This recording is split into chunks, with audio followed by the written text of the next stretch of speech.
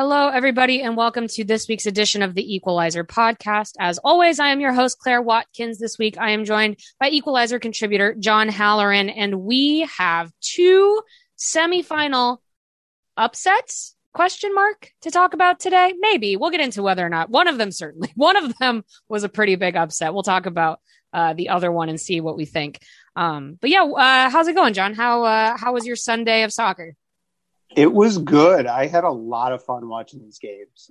There are times, I think, when you watch playoff games, big games, where both teams just kind of sit in and it's kind of a boring 0-0, drag it out. But these were fun games. And I think the fact that both of them had relatively early goals helped open them up and make them a lot more fun than some games like this typically are. Yes, agreed. First half goals, I think, made a big difference in giving the tenor of these matches something a little bit different from last week, which were also quite two close games, but no breakthrough until quite late in the match in both matches.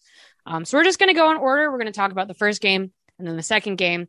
So one overall statement before we get started is last week, the home team won both games.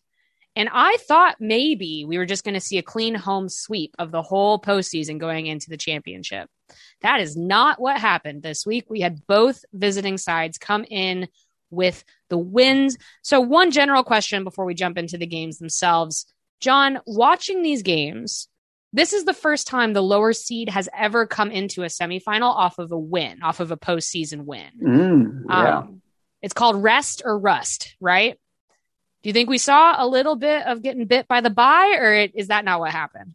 It might have. The Chicago pregame, both of the Red Stars players talked about wanting to be played in and not minding having to play last week and not thinking that the bye was necessarily an advantage. I think the first game probably didn't really matter. I think that game was very even. Yes. But I think with Portland, you probably could say there was a little bit of rust because they just did not look as sharp as they normally have this year. Yeah, or even, well, we'll get into the second game, but yes, I think that it made them less able to handle maybe some of the adversity they had in their starting 11 is maybe my take on it. But let's start with the first game. Let's start with number 2 versus number 3. OL Reign hosted the Washington Spirit in a soggy match, we'll say. We got that late fall Pacific Northwest weather. It rained a lot. Shout out to the grounds crew at Cheney Stadium that even got the field playable. So this game actually opens with a goal by OL Reign. Very, very early goal by OL Reign. Matched pretty quickly by the Spirit. So 3rd minute and then 12th minute. And then they would get the game winner on something of an audacious kind of lofted ball by Ashley Sanchez in the 68th minute. So first question is this. We saw some of the best of what the Washington Spirit can be in this game. Mm-hmm. But OL Reign sinks a couple of those early chances and not just the one, and it's a very different game, right? Yeah, because about 7 minutes after Le Sommer had scored, Pino had another chance. Fishlock had played her in with a one-touch pass, and Pino had beaten Kelly O'Hara and then dragged a shot wide. Obviously, Le Sommer had a breakaway just before the halftime whistle. She puts that one in. It's different. And then in the second half, Pino had a good chance. Marajan had a good chance. Quinn had a good chance. Le Sommer had one that went just wide. Right. So I think they had 4 really good chances in the second half as well. I think that was an even match and probably a little bit of bad luck for OL and probably a little bit of good luck for Washington, especially with Sanchez's finish. And I don't want to take anything away because it was spectacular. Yeah. It was one of the sickest finishes I think you'll ever see. But the skill level on that is about 99 out of 100. Sure. If you gave her you more would call chance, it unlikely. I think some of the early XG data has already come out, and it was heavily favored for the Reign in terms of quality chances. That sounds right. Yeah. And they just could not sink them. Okay, couple of questions about that. So last week we saw this battle of the goalkeepers between Aubrey Bledsoe and Casey Murphy.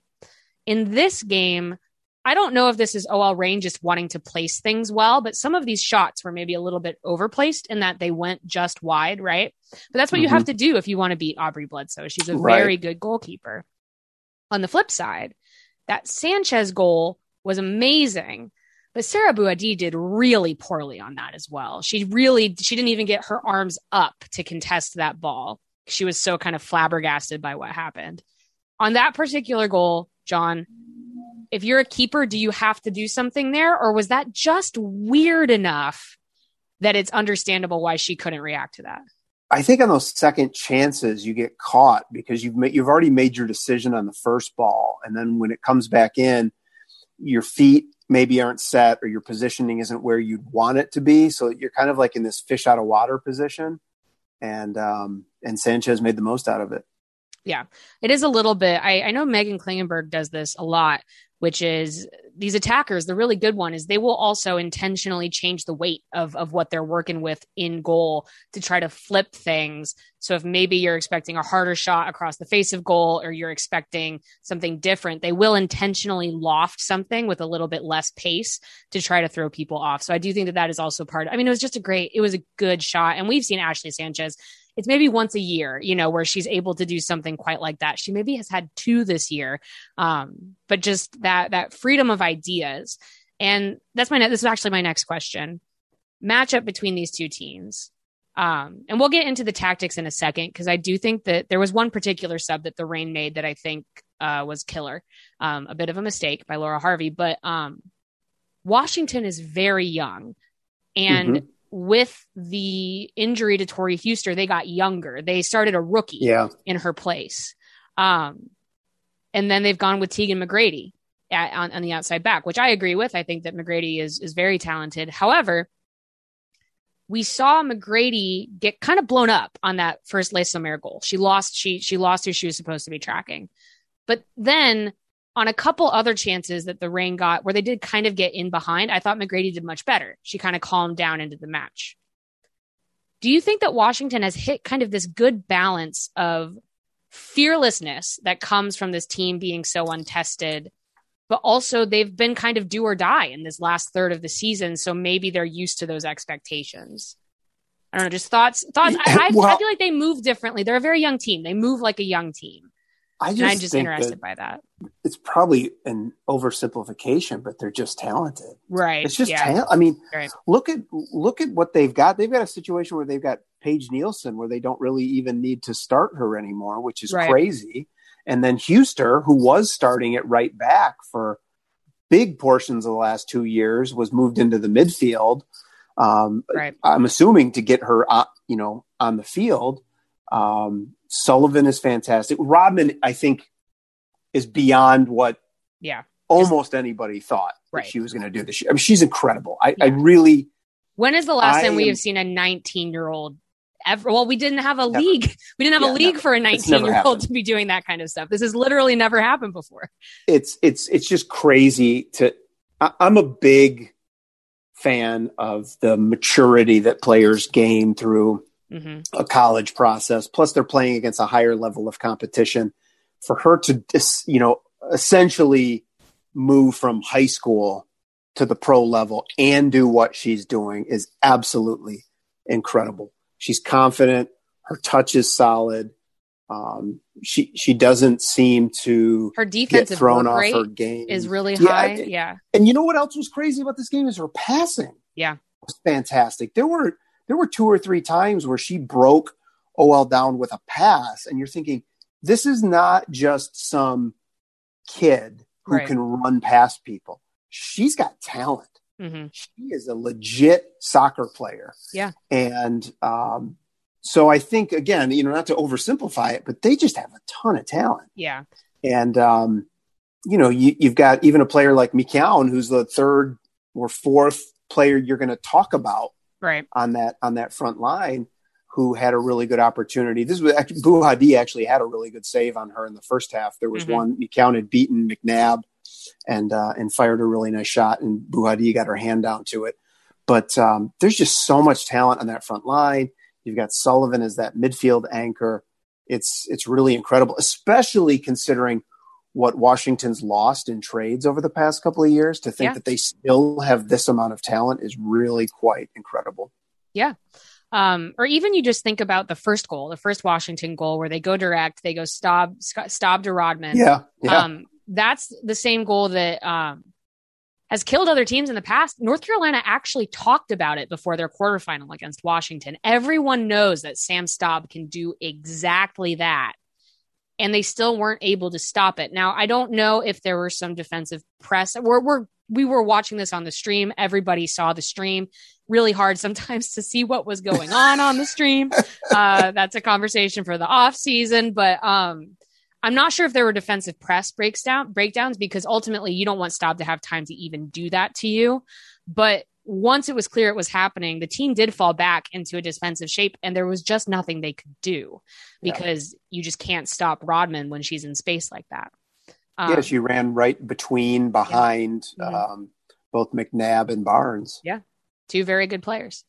So on the flip side for the Reign, Jess Fishlock said this week, it's been interesting, actually. I've watched a couple interviews with Fishlock and in her press availability, and people have asked her a couple times about the field, and it seems like there was this narrative brewing, at least like on the media side, of maybe this field, maybe they've attuned themselves to the field, and it's actually an advantage for them, and Jess Fishlock was kind of resistant to that. She was resistant to that idea because she said that yes, they're used to less space, but they're the kind of team that would be better with more. And so do you think a little bit, and this is on OL Group, right? This is on the ownership of the team, that this group was stunted a little bit by the dimensions of what they were able to do on this field, or even stunted by just how wet it was today? Yeah, I mean, I think the wetness could potentially take away from a skill factor and the advantage that they probably had there. I think that the size of the field may have had an impact when you look at how much room Megan Rapinoe did not have on corner kicks. Right. I mean, I was looking at that just thinking, if I had to try to take a corner out of this amount of space, I would be really frustrated because there's no way I'd be able to get the run up that I want. Yeah. But on the actual physical dimensions of the space, I'm not sure I 100% agree with that, just because OL is a little bit of an older team, and I don't think they rely on pace as much. So I'm not sure that extra space helps them in the way they might think it would. I watch Megan Rapinoe on that field, and I think this is her dream. Yeah, she doesn't have to run on the wings. Right. She wants to play futsal and an ice hockey rink. Yeah. Right. And I actually thought Rapinoe had a very good game. I really do. I really did. It just wasn't quite there on goal. So, okay, maybe flip over then. So talking about the field, talking about being used to it, we saw a moment in this match where Laura Harvey made a little bit of a mistake. Now, again, if you finished your chances, none of this matters. But in the game state that they were in, the game was tied. And Laura Harvey subbed Quinn out and Bethany Balser in. So subbed out the team's number 6 for a forward. And Washington scored pretty much immediately after that happened. Why do you have a thought as to why a coach might do that in a tied game? And do you think that made a difference defensively in that moment? I don't think it made a difference just because of the way that Sanchez's goal was scored. Sure. But I will say that when you take Quinn out, now Fishlock has to go further back, which takes her out of the attack. It kind of makes sense in that it was very easy for them to drop Marjan back into the midfield and then just play Balser up top. Right. I was a little more confused, I think, when Allie Watt came in later. But yeah, I see what you're saying. And I think the value in Quinn is that they allow Fishlock to push further forward. Quinn also had a really good shot. Yes. Yeah. And that was Bledsoe made a tremendous save. This was probably about 5 minutes before they came out. Yeah.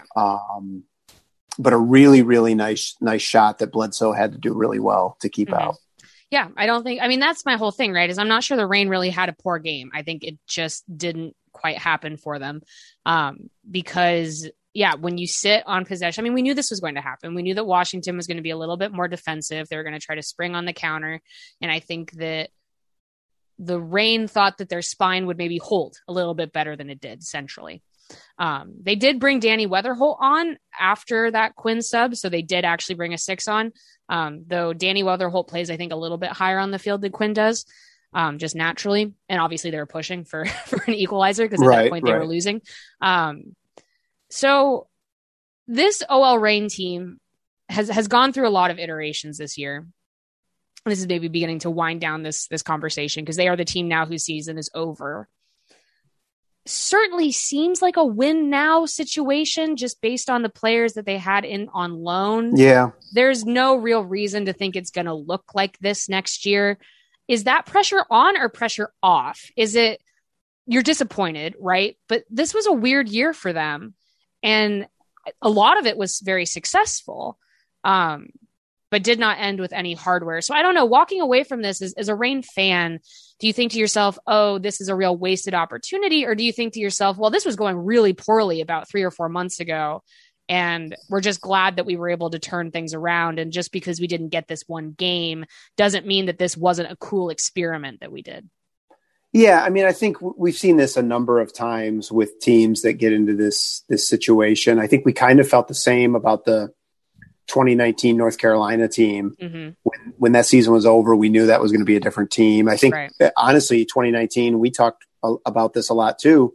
After that game, after that championship game, we knew Chicago was going to be a lot different team. Right. So OL Reign's going to look a lot different, whether that's players going back to Europe, whether that's the expansion draft. And I honestly think there might be a player or two that retires off of that team. Yeah. Yeah. And so when you add all those things up, this is going to be a weird year for everybody. Mm-hmm. And even more so than last year, because now you've got 2 expansion teams coming in and being where you're at in a World Cup Olympic cycle too. I think you're going to see a heavier than normal number of players either retiring or taking a year off to have kids or, even going overseas, because typically the year after the Olympics is when players go overseas. Now we're a year off in that cycle because of the Olympic delay, but yeah, there's going to be a lot of changes. Yeah, a lot of change. And I mean, that was always an interesting issue for the Reign in general, because they were a team that more than probably any other team in the league had players completely fall out of the 18 just because they had so many. Their rotation was so intense. And so they didn't really have a completely set starting system. They kind of got through that last part of the season by rotating a little bit. And that worked out quite well for them. Okay. So then speaking of off-season acquisitions, maybe flipping back over to the Spirit for a second. It didn't always make exact sense, the trading for Kelly O'Hara and Emily Sonnet in this past offseason, because they already had a defense that was playing quite well. Mm-hmm. We talked a little bit about really well in 2020. Right. They don't even have Paige Nielsen on the field anymore, right, as a starter. But Emily Sonnet came up really big in this match and kind of reminded everybody what a good center back she is. Well, and I thought, because I thought the one thing that was really impressive with her today was her last-ditch defending. Mm-hmm. The blocked shots. Her willingness to throw her body in front of stuff made a huge difference for them, because there was that period for maybe 20 minutes when the Reign just decided they were going to step on the gas and throw everything they had and go for it. And I thought she was a huge part of them staying in that game late. Yep. Agreed. So the Reign will rue their chances, and maybe a little bit of tactical things, and the actual rain falling from the sky and all of that sort of stuff. Just not their night. All right. My final question about the Washington Spirit, and you can tell me if you agree with me or not, but they made it to the final. Really unlikely, even just with the off the field stuff from them this year, their coach being fired mid-season, which did really change the way that they play, I think, for the better. A lot of inner turmoil. Their team is in an open ownership dispute right now. There's a lot going on, and they are quite young. Now, the off the field stuff doesn't quite apply, but when I watched the Spirit today, the team they reminded me of a little bit was the 2016 Western New York Flash. Yeah, that's what I was thinking too. And then I was like, because they are a young, really talented team that kind of surprisingly has kind of gotten to the finish line early a little bit. What does it say about the future of this program, assuming that ownership stuff gets resolved in the offseason, that they made it all the way this year? Yeah, I think it's impressive. I think if you were to go back and listen to what we talked about in the preseason, I think we both had Washington as the number 3 team. So it's not. But they're playing so differently than we thought they were going to. Yeah. No, it's true. Yeah. But it's also not like they shot the moon for their talent. No. I think Rodman was a pleasant surprise. Sanchez, we saw in 2020 what Sanchez could do. We knew from, was it 2019, what Hatch could do. Sullivan staying mostly healthy, I think, was huge for them as well. Right. Yeah. And the defense playing very well, as you mentioned, in 2020. Yeah. So those pieces were all there. I think what's interesting is what you brought up is that they brought Sonnet and O'Hara in and then did as well as they did, because I thought that was going to be the huge tricky part, was how do you integrate these players when you already essentially have a back line? Yeah. And they did it. And they've got that talent. They've all been through something together too, which is a huge thing for that cohesiveness and that team bond. So yeah, I think the sky's the limit for the next 5 years for this group. Yeah, agreed. They've built something really special. So talking about, a hearty salute to OL Reign. Thought for a moment there that this might be their year. Didn't quite have it. And also the Spirit have kind of had their number this year too. So it might just be a matchup issue, So let's flip over to the next game, because you talk about teams that have gone through some stuff together. I'd say that both teams in this next game have gone through some stuff together. And there was this idea of rising above adversity, I think, from both squads. Now, this game might be the biggest upset in NWSL postseason history, to be completely honest. Not just because it's a number 4 beating a number 1, which has happened before. It was that 2016 Western New York Flash that took down the number 1 seed. But looking at just everything else, right? And we need to probably talk about before this game started, before getting into the game itself. So Chicago Red Stars have been carrying injuries all year. And actually, we'll get to Portland because they had some significant absences in this game as well. But Chicago lost Julie Ertz in the first game of the regular season. She's not been quick to come back, right, post-Olympics. They lose Alyssa Nair during the Olympics. Nair's been with the team. She has been in Chicago this whole time, but just has not been ready to make a return. Not worth it to risk it. So she's been out. Now, in spite of this, and we talked about this last week and the week before and the week before that, they figured out this style of play that really works for them. And in fact, in losing some of those really talented pieces, there's been some clarity of thought, I think, a little bit in this final form of the Chicago Red Stars. The night before this game, so this was Saturday evening, I think around 8 p.m. It was late. Yeah, it was Central late. Time. We find out that Mallory Pugh, who has been she's Chicago's MVP candidate, right, is not available for this game. She is out due to COVID protocol.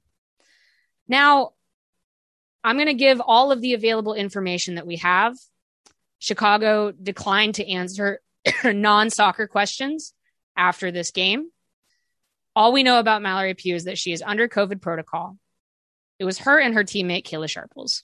Kayla Sharples immediately made a post about how she is fully vaccinated against COVID-19. She got very unlucky. She said she's even boosted. She's heartbroken, wishing the team on. We didn't hear anything from Mallory Pugh before this game. The other thing we know about Mallory Pugh is that she turned down a U.S. Women's National Team call-up to go to Australia. Now, we'll talk about that more in the second segment. Some of the conjecture there is that Australia does have a vaccine mandate. Now, this is a difficult conversation to have because you don't want to talk about things that aren't true. And people are going very far out of their way not to confirm or deny anything here. But it's relevant. It is relevant. So, John, tell me what you were thinking when you saw that Mallory Pugh was not going to be available for this game.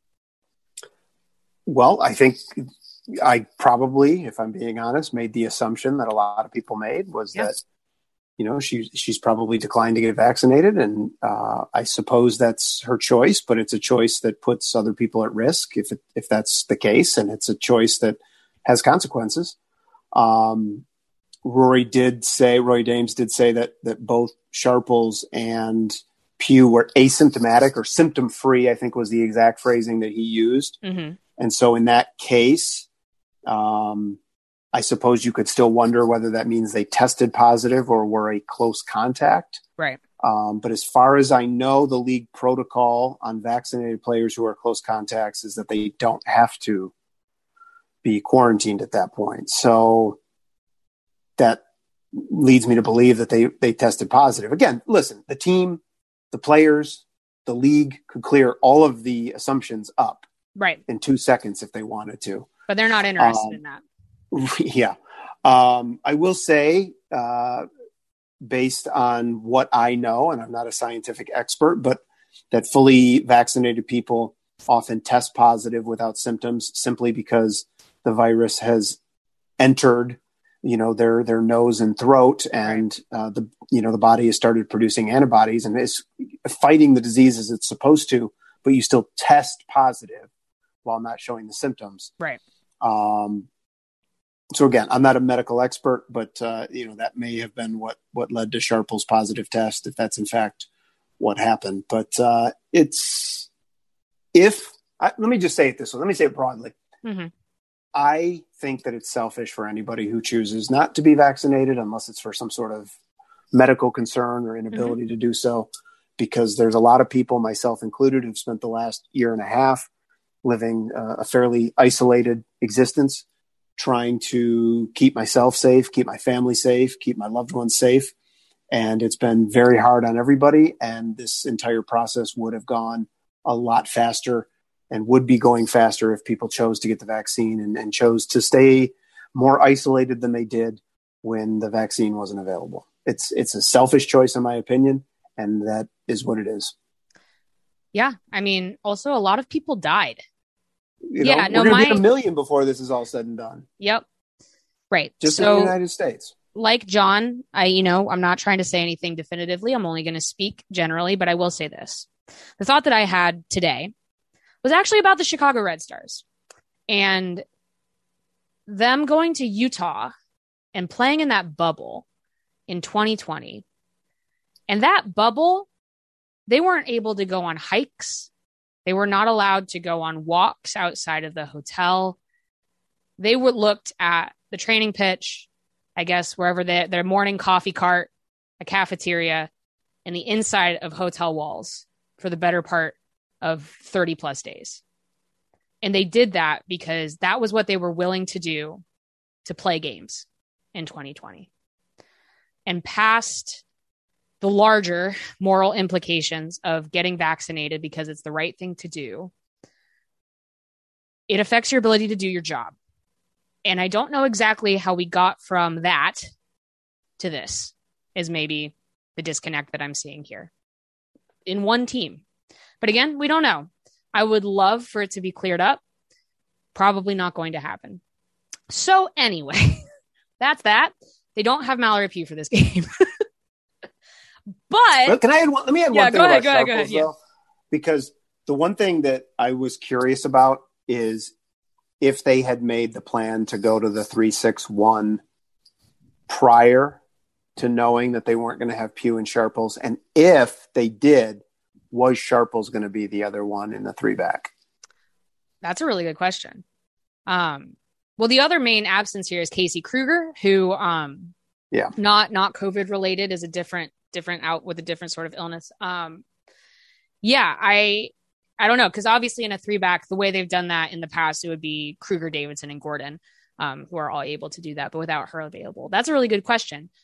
Yeah, I don't know. I think now let's get into the game, because there's some really interesting tactical stuff here from Chicago. These last 2 games have maybe been the best coached games of Roy Dame's career, to be completely honest. So Chicago wins. We haven't even gotten to that part yet. Yeah. Chicago wins this game 2-0.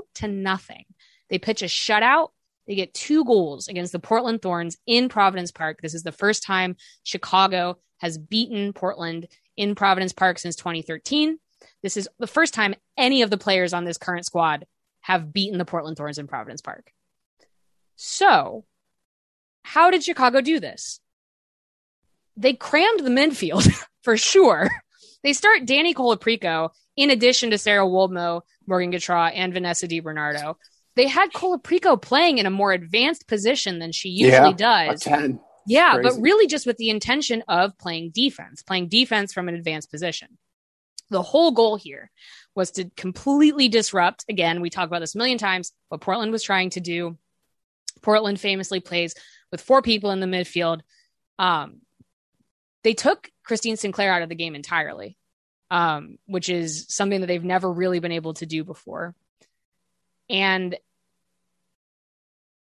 what happened in the attack, I'm going to be honest, John, this happened about 3-4 hours ago. I'm still not sure exactly what happened to the attack.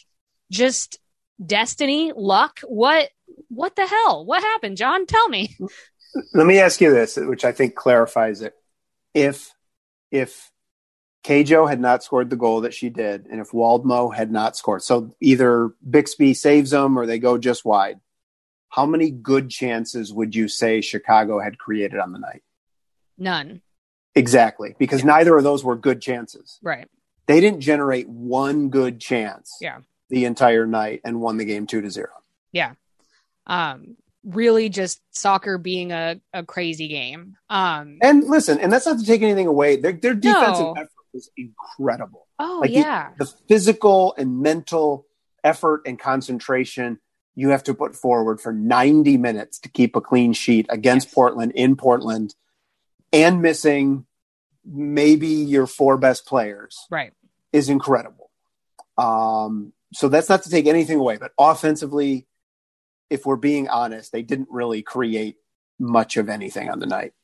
No, but this is their whole thing, right? Is they just set themselves up to get those unlikely chances. So, they got the 1 turnover in goal last week. You think about the own goal run that they went on mid-season. Right. The whole thing, everything starts with the defense. And I think you saw that in the first half hour of this game, first 30 minutes, you could see, and this is, I do think, the growth of the Red Stars, is the whole goal was not to concede, but it actually really felt like a plan rather than feeling like a concession that they were making, because this is how they play everybody. And yeah, they clogged the midfield. The poor rookie Tatum Milazzo was having a lot of trouble with Sophia Smith, but there was just enough help from inside. And Smith wasn't able to really capitalize. They were able to hold them off. And so I'm watching this first half hour and I'm thinking, this is actually going great for Chicago, but I don't know how they hold on. I don't know how you just give Portland chance after chance after chance and have nothing go in. And I think the answer is you score a goal and that's what happened. And so I think that their job got significantly easier once they got that initial breakthrough, because then Portland was the team that was getting frustrated. It was a pretty physical game. The ref was not interested, I think, in giving Portland a lot of help in this one. Right. But yeah, it's hard to kind of decipher, because I think you can say that this is what Chicago's been working towards. It is. I think you can say that similar to OL Reign, Portland had the bulk of the chances, and not only shots, but shots on goal. But a lot of those went straight to Cassie Miller. Yeah, or we're off frame. Yeah, not good. Portland had a weird game. And so this is the one where you say, okay, Portland was missing both Crystal Dunn. Big congratulations to Crystal Dunn. I'm so happy for her. She's pregnant with her first child. That is awesome. She was not available for this game. They had a freak accident with Lindsay Horan, who I think maybe did some slight damage to her eye socket in training this week. You can't mess with that. It's not worth it. You can't. So Lindsay Horan was in this position where it would have been very dangerous for her to play this weekend, but she probably would have been fine for the final. So they are without 2 of their preferred starting midfielders and both of their 8s. So their midfield is kind of stuck in first gear throughout this match. And I just have to think that makes Chicago's game plan a lot easier for them, right? The one thing I was interested in was, because we talked about this multiple times this year about how well Portland did when they were missing their national team players. And I went back and I was looking at their first 11s in July and August when the Olympians would have been away. And they still had Angela Salem. They still had Rocky Rodriguez, but they were playing Celeste Brewery during those games. And I just wondered, they made that change from that dynamic. And I don't know if there was something that I missed, if she had been hurt or maybe she was carrying something late in the year, but that was interesting to kind of disrupt that midfield that had worked for them over the summer when they were missing Horan and Dunn anyways. To whatever extent that played a role in the fact that they just couldn't get stuff going today. Yeah. So not the ending that Mark Parsons was looking for with this group. So this was kind of an unceremonious end to that era for the Thorns. A little bit of a plateauing, I think you could say, at the end of the regular season, though they did do enough to wrap up the Shield with, I think, like 3 games to go. Like they did quite well there. I don't know. Is this Portland underachieving? Or I don't know, because they won the Shield, they won the ICC, they won the Challenge Cup. Right. Is it just really hard to run the table? I don't know. It is. And, listen, I don't think when they won it in 2018, they were the better team. So 17. Sometimes you're not 17. Sometimes you're not the better team. Right. And it is what it is. That's soccer. That is. So this is another team kind of looking towards the future for them. They have some really young, exciting prospects on this team. They're also a team that has some key players who are getting older. Haven't seen any indication from Becky Sauerbrunn or Christine Sinclair that they're thinking about retiring. I think both of them feel pretty good. I think Becky Sauerbrunn has had a good tail end of the club season, to be completely honest. But now it feels maybe a little bit like a picture incomplete. When you look at a coach like Mark Parsons, who has done so well with this group, they only won 1 championship in his tenure. They won a couple shields. Or 1 shield? Actually, I don't. I'm having some trouble remembering now. 2 shields, 2016 and 2021. So they won 2 shields. They won 1 championship in 2017. Is that successful with this group? It's a lot of winning. I don't know. What do you think, John? I think it's a fair question. I would say that it is, in the fact that I think just North Carolina was better in 2017, 2018, and 2018. Well, that's true. Chicago so maybe do you blame kind of an iconic era of another team for being? Yeah, I mean that's who denied them, right? Right. 2 out of the 3 times. Yeah. But yeah, I think it's interesting. I think you look at a very successful tenure, but also maybe some stuff left on the table a little bit without really knowing what happens next for them. It's been reported by The Athletic that Portland does have the hired that person is going to be Rian Wilkinson, who is a former Thorns player and who has been an assistant coach for the Canadian women's national team on the youth level, and did some assistant coaching with England as well. But it's going to look very different. It's just going to look very different. I'll tell you, I think that's going to be the real marker of what Parsons did with this group, because I think it's much harder to manage a team with this much talent than most people realize. Right. And you could see things go south in a real hurry under a different manager, just because of the amount of talent that you have. And then you're going to realize just the ability to manage that locker room and that pool of talent. It's similar to what happened in Tacoma, right, with Harvey and the talent on the Reign, because we saw the Reign had a lot of that talent going back to last year and couldn't make it work Right. Until kind of mid-season. I think, when Leite had the team over the summer, it started to come together. But managing a team with a lot of talent, a lot of big international personalities is much more difficult than I think people realize. It's a big job. It's a very unique job in the club women's soccer landscape. And yeah, it'll be fascinating to see what comes next. So our final is set. The Washington Spirit versus the Chicago Red Stars. This is our first true neutral site final since 2017, since Orlando in 2017. That was the last time. I mean, you can count the Challenge Cup, but I mean like a normal NWSL challenge or championship. First time in a while, it's going to be a true neutral site. Who you got, John? I don't know. I mean, if Chicago comes out and tries to play, I think I'd pick Washington because but they're not going to do that. But, yeah. Right. And it was so funny because, people don't get to see this, but, you tried to ask Rory about this in the game, in the post-game call tonight after the game about not getting the fullbacks pulled out, and he didn't want to engage on that at all. Right. Even though I think it's probably largely true that if they go forward. Now, I will tell you the one thing.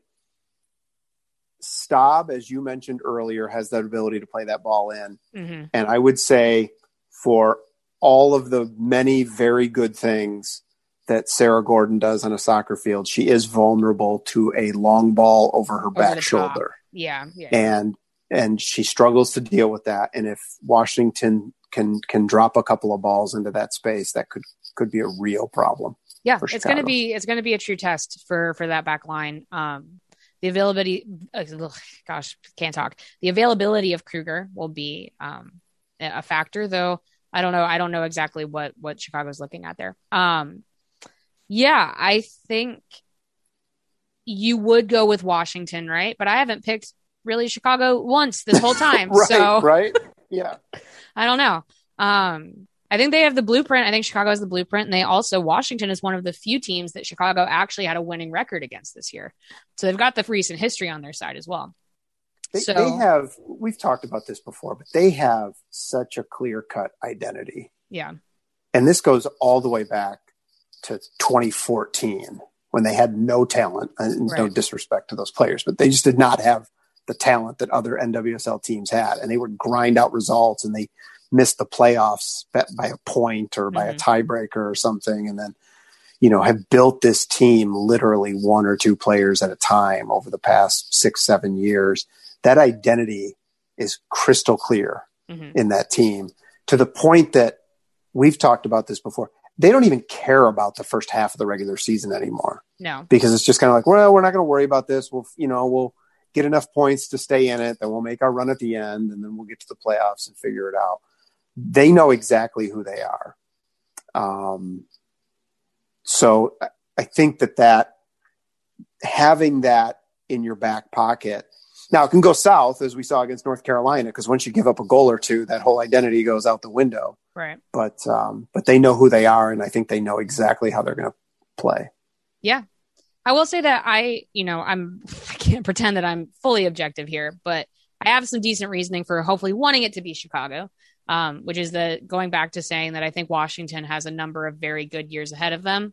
And this will be the third final that Chicago finds themselves in as many years. I would love for a group there to finally break through, because that's what you want for players who do the work to get there. So we'll see. Yeah, I mean, I'll go opposite. I think Chicago's going to do it this year. I think there's an edge to them that we haven't seen before. There's a mental edge that I'm not sure that they've always quite had. And I think that does come from that clarity of purpose. And I think that can be a valuable thing. That's what took the dash all the way to the Challenge Cup last year. So I'm looking forward to it. Looking forward to the final game. 2 up-and-comers. There will be a new NWSL champion for the first time in a very long time, which is exciting. It's going to be on Big CBS, noon Eastern in Louisville. The next time we see you guys, we will have a winner. So we'll be back with part 2. This went a little bit long, as well it should, because we're talking about the main event this weekend. But we're going to talk a little bit about the U.S. women's national team and that roster that's going to Australia in part 2. So stay tuned. Welcome back to part 2 of this week's edition of the Equalizer podcast. I am your host, Claire Watkins, joined this week by John Halloran. Real quick, give us a rating and a review. Say nice things on Apple Podcasts. It helps us out a whole lot. It helps people find us. We've been trucking along in a difficult year, and it's always really nice for that to come through, help people find the podcast. So this probably is going to be short. We went long on the first segment because that was probably the most important thing. But, we got to talk US a little bit because that is what's happening after the final. They're going to be playing 2 games in Australia, and they're taking a little bit of a different group. There was some conjecture that it might be a group of young players. It seemed pretty obvious, to be completely honest, in the friendlies against South Korea that maybe there were some people that needed a break. Still some players coming back from injury. Obviously, Crystal Dunn is pregnant. So just a little bit of a different group. So what we have here is we have 3 goalkeepers, Bella Bixby, Jane Campbell, and Casey Murphy.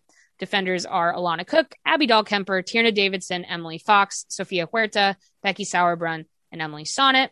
In midfield, Lindsay Horan, Rose Lavelle, Katerina Macario, Christy Mewis, Ashley Sanchez, and Andy Sullivan. Forwards, Bethany Balser, Ashley Hatch, Margaret Purse, Sophia Smith, Lynn Williams, and Morgan Weaver, which is a little bit of a surprise. But like we said, Mallory Pugh did opt out, as did Trinity Rodman. Also not reported as to why. No one is interested in giving that information out. So, John, thoughts? No, I'm kidding. Just in general. Yeah. So, I mean, let's just go line by line, I guess is probably the best way to do this. So goalkeepers, no vets here, really. I mean, the most caps is Jane Campbell, who has 7. Bixby and Murphy have none. Backstory also is that A.D. Franch's wife is very close to having a baby, so one has to imagine that was a big factor in her not wanting to travel across the globe for 2 weeks. So do you think we might see a keeper get their first cap on this run? Well, yeah, I definitely think it's a possibility. You're probably not going to give both of the starts to Campbell. I will say that having talked to Casey Murphy in her, I think it was her first camp in 2017, she even then was very adamant that she wasn't there just to be happy, that she was there to compete for the job, which is a pretty gutsy statement. When you're 22, 23, coming into that team with that pool of keepers, especially at that point in the World Cup cycle. But she had a fantastic season this year.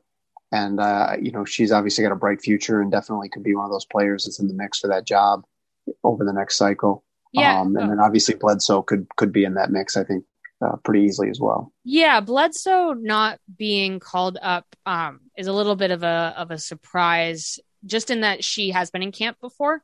So we're looking at, Campbell has been in camp multiple times, obviously, and has played some games. Murphy has been in camp and has not played games. Bixby, I think, this is her first trip to camp. I think this is her first call up. So if I had to guess who might get their first camp, I think it would probably be Murphy, just based on sort of that progression. You don't want to throw a keeper in there before they're ready. That's not helpful to anybody. So,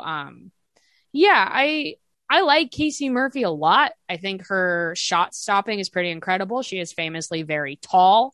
Her footwork is good, and she's confident. Like you said, in behind good defenses and less good ones. It seems like she has a wealth of authority back there that I think is really useful, especially in international play when you don't get as much time with your defense to kind of gel. So I think that's a fun group. I do think that's a fun group. I would be disappointed if Campbell got both starts. I bet she'll get one.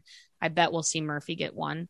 Excited for Bella Bixby, who has a very high ceiling, is still pretty young and a little bit new. She only got the starting job for Portland halfway through this season. Yeah. It's just a reminder that this stuff takes some time. And as excited as I am for the prospect of Bixby's talent level, you want to get that right, because you don't want to get ahead of yourself and mess with a player's mentality too soon. So I think that good steps in the goalkeeper pool. Next, defenders. I think the name that sticks out to me is probably Sofia Huerta, just in that this is her first camp in a number of years, and it's back at outside back. Yeah. And I know wild is that? Yeah, you talked to her, John. I know it was like last week or the week before. And I wondered if you could just elaborate on why you think that this call in feels a little bit more promising maybe than the ones in the past. Yeah, just speaking with her, and the piece is up on the Equalizer site, but she just feels comfortable and confident for the first time. And she was at that position back in 2017 when she was first getting called in. She was playing forward for Chicago and then getting thrown at outside back at the international level. And then she went through the whole rigmarole of first trying to convince, Rory in Chicago that she should play outside back, then pushing for a trade to Houston, which didn't end up resulting in her getting any time there. And then eventually getting another trade to the Reign, but at that point being, fully a 10 or a winger over the past 4 years, I suppose. This is the first time she's playing right back consistently at the club level in the NWSL, and she feels comfortable there. I'll also add one thing that was a little bit of a surprise when I spoke to her is that she said that Alana Cook had a lot to do with making her feel comfortable back there, which I thought was that's cool. A little bit surprising considering how young Cook is. Right. And new to the league, Right. Yeah. And Cook's on this roster. Yeah. And so I think that speaks highly of what that partnership that they formed in Tacoma. Yeah. I mean, I think we've seen a lot of really collaborative defensive work in the league this year, where I think that the defenses that have meshed the best have been people who are very interested in doing the extra work and taking the extra step to get on the same page with their teammates. And for some of them, that's even spending time off the field, making sure you're talking both on and off the field. And so it's good I do think it's also really positive to have those little connections in camp, especially when you're bringing people in who have less experience with the team. I think that stuff is huge. It not only helps them in training and theoretically if they get into a game, but just those we've seen with the US time and time again, that the bonds and the chemistry that you can connect with other people can be really useful, whether you knew someone on the youth level or you play with them for club or anything like that. I think that's also been a theme in the league this year. I've seen a lot of drum beating on the idea of that chemistry takes time.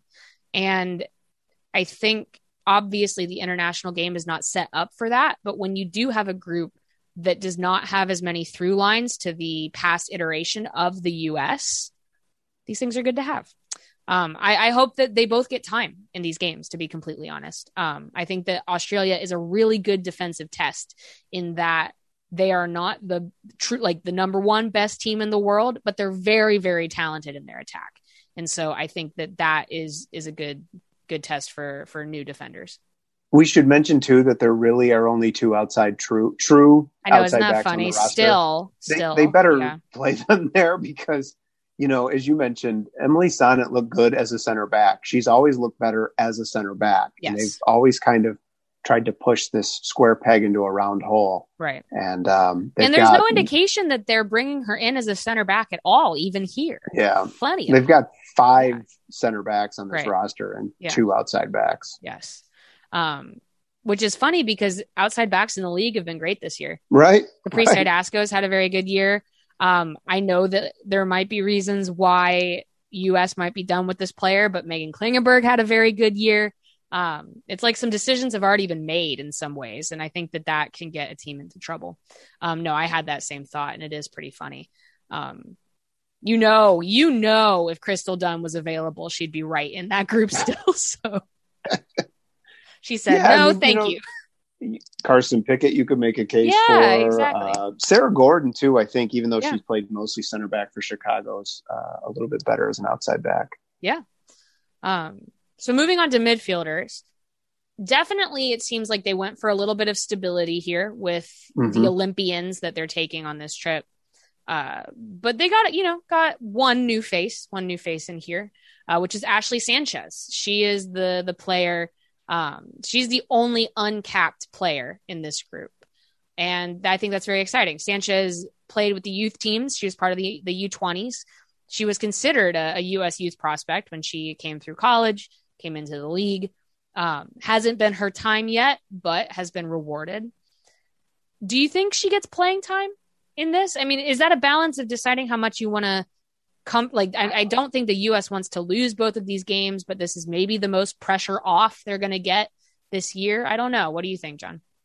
Yeah, that's such a tough group. If you're looking at all three lines, or all four lines if you count the keepers here, the midfielders are the most consistent compared to where the team has been over the past 5-6 years. Well, it's where the team got significantly younger in 2016 and 2017, meaning that they're not really aging out any of these players. Right. So, and I think you're probably going to want to get Macario a ton of time. Yeah.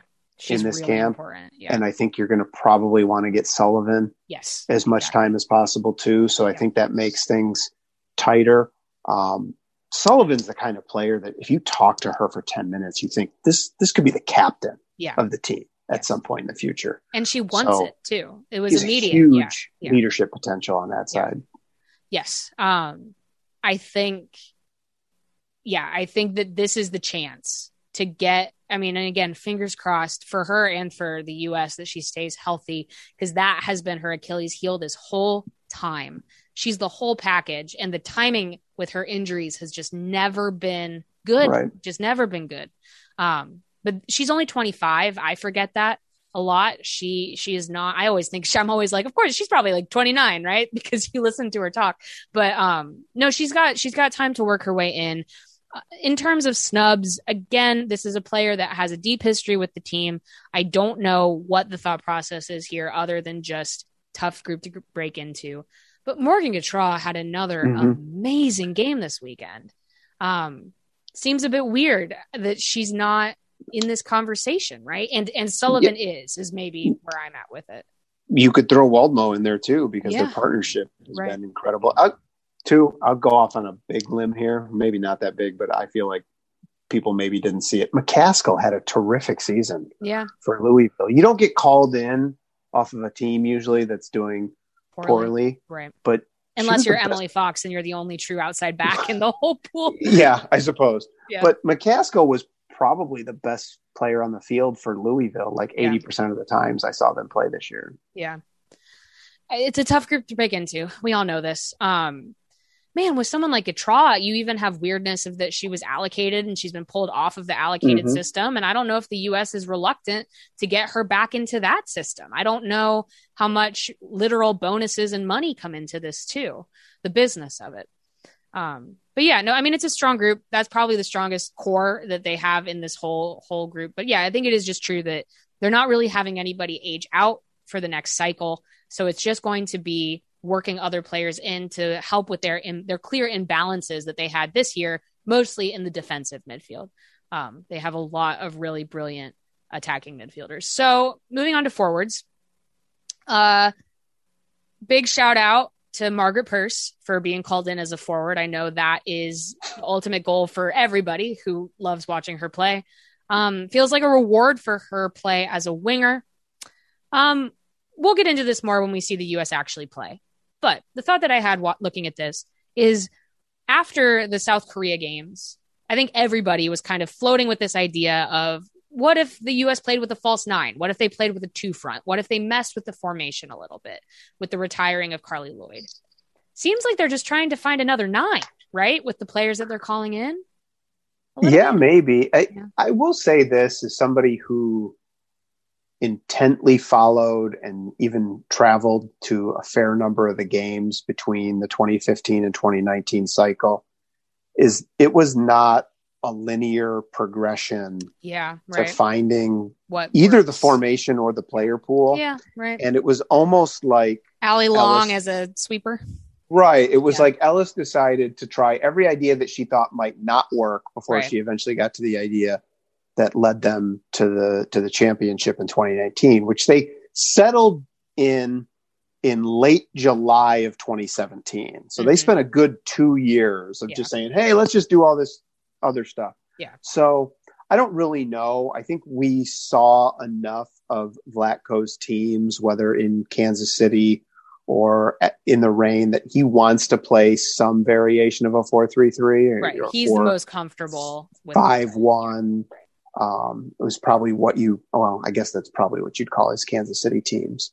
But good coaches are going to find a way to put their best 11 on the field Mm-hmm. and to do it in a way that maximizes their talent. So we could see the team go back to a two front for sure. Or maybe even something inventive, a box midfield, a diamond in the midfield, a three back. Right. We don't know. Yeah.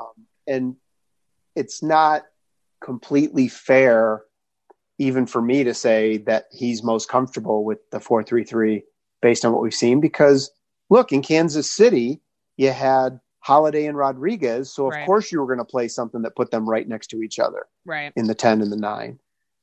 And when he went into Tacoma, he had a group that had played together for years and years and years. And so he probably put them in what was most comfortable for them. Right. And then when he came into the U.S. job, that was a team that had just won a World Cup in a 4-3-3. Right. So maybe he gets to the point a year from now where he's looked at the pool and he says, yeah, let's play 4-4-2 or something else. Okay. So this is really my last question, I think. You talk about this is it's a good seg because non-linear progression. Really young group, some new faces who are well deserving. Thank God. And I would say, well, yeah, let's talk about it. So the first thought that I had though, looking at this roster, was I don't think there's any like pat on the back call-ups here. I don't think that these call-ups are congratulations for doing so well in the league and you're going to get this U.S. call-up. I think that all of these players are legitimately getting looked at here. If you look at who it is that's getting called up and how and where they play. Is this real? Or come January camp, is it going to be the same crew? What do you think? Listen, Vlatko in a lot of ways has the toughest job in the world because he has to look at players, whether that be Megan Rapinoe or Alex Morgan or Tobin Heath, and make a decision. Are we going to start moving towards a younger generation of players, or are we going to keep calling these players up? Because once you do it, I'm not sure you can go back at this moment. Now, they'll always be happy to come in, but it does change the coach-player relationship when they start feeling iced out, and we've seen that before. Sure, we saw that with Krieger getting iced out all the way for basically a 2-year period up until the camp before the World Cup. And all of a sudden it was like, well, come back because we spent 2 years and we couldn't find a better player. Right. And, look, Ellis did this a number of times. She did it when she moved on from Whitney Engen as well without knowing who the next center back was. Yeah. We saw Casey Kruger play center back in 2 international friendlies because they hadn't found Abby Dahlkemper yet. Right. So these are really difficult positions because you could be bringing all of these players into camp and having the veterans beat the younger players out for spots month in and month out. But then your younger players have never gotten any international experience. And then you're in a real pickle come 2023. Yeah. And I also think a little bit because sure, some of these players are maybe better than the younger players now, but we got 2 years to go. Right. Yep. And the players, those players have to get better through working through that. And I think also, I'm sure Vlatko feels very strongly, and I think Kate Markgraf feels this way as well, is you still need a leadership through line. Mm-hmm. But you have to figure out who those players are and how they're leading, because someone who's a great locker room presence who isn't getting it done in training every day might not be the best for this group in terms of sort of being hungry for it. And this is a thing that will be really interesting to watch for Vlatko Andonovski, because Vlatko is a nice guy, right? When he gets hired, we all said, nicest guy in soccer. Yep. All the players say that about him too. All the players think he's really great. Jill Ellis made some enemies in her managing style, but it seemed pretty consistent that she thought that worked. She thought telling Megan Rapinoe to stay home for a couple months made Rapinoe come back better. She thought that benching Carly Lloyd made Carly Lloyd come back better. She thought that moving Julie Ertz around was going to help utilize what Julie Ertz is doing on the field. That was really hard on those players. And benching her for a bit. Yeah. That was hard on those players, and some of those players don't have great feelings about Jill Ellis now. But how do you retain that edge and stay nice? And so I think that that's what Vlatko also has in front of him here. I think it's a shame that Mallory Pugh and Trinity Rodman turned this opportunity down, especially Rodman, to be completely honest. Because that is also a player that you think needs to get worked in immediately based on what she's been able to do. But she chose to decline. So that's also something that he has to deal with, right? Because it's Australia. That's where the World Cup is going to be played. Right. So, yeah, I mean, listen, we're stuck in this speculation mode, but if it's a vaccination issue, it's pretty likely they're not going to be allowed into the country. Yeah. In 2 years, or I guess it's less than 2 years. Yeah. Right. Exactly. Very unlikely to change in a year and a half. So that's part of the uncertain future for the team. I'm really excited for these games, though. We've been waiting for these Australia games for a while. The game they played one of the games they played in the Olympics was really fun. I love the Matildas. I love watching their project too. I think that that's going to be a very good time. As I understand it, the Chicago player, Tierna Davidson, and the Washington players will all be leaving just right after the championship. So they're going to play and then hop on a plane. And those are going to be played over the Thanksgiving week, which is a lot, but I think that's also why you bring a young group as well. So we'll see. It should be fun. Any other thoughts about this week, John? I think we've pretty well exhausted it. It's been another long episode. I'm excited to go to Louisville next week. Louisville. I can do it. I can drop down. Once you get down there, it gets a lot easier. So I'm very excited too. I hope there's a big group driving down from Chicago. I'll be one of them. And we'll be back. We'll have a winner next time. So thank you all for listening. We'll see you next time. Shout out to our producer extraordinaire, Jacqueline Purdy. Shout out to Blue Wire Podcast, our distributor. This has been the Equalizer Podcast. We'll see you next time.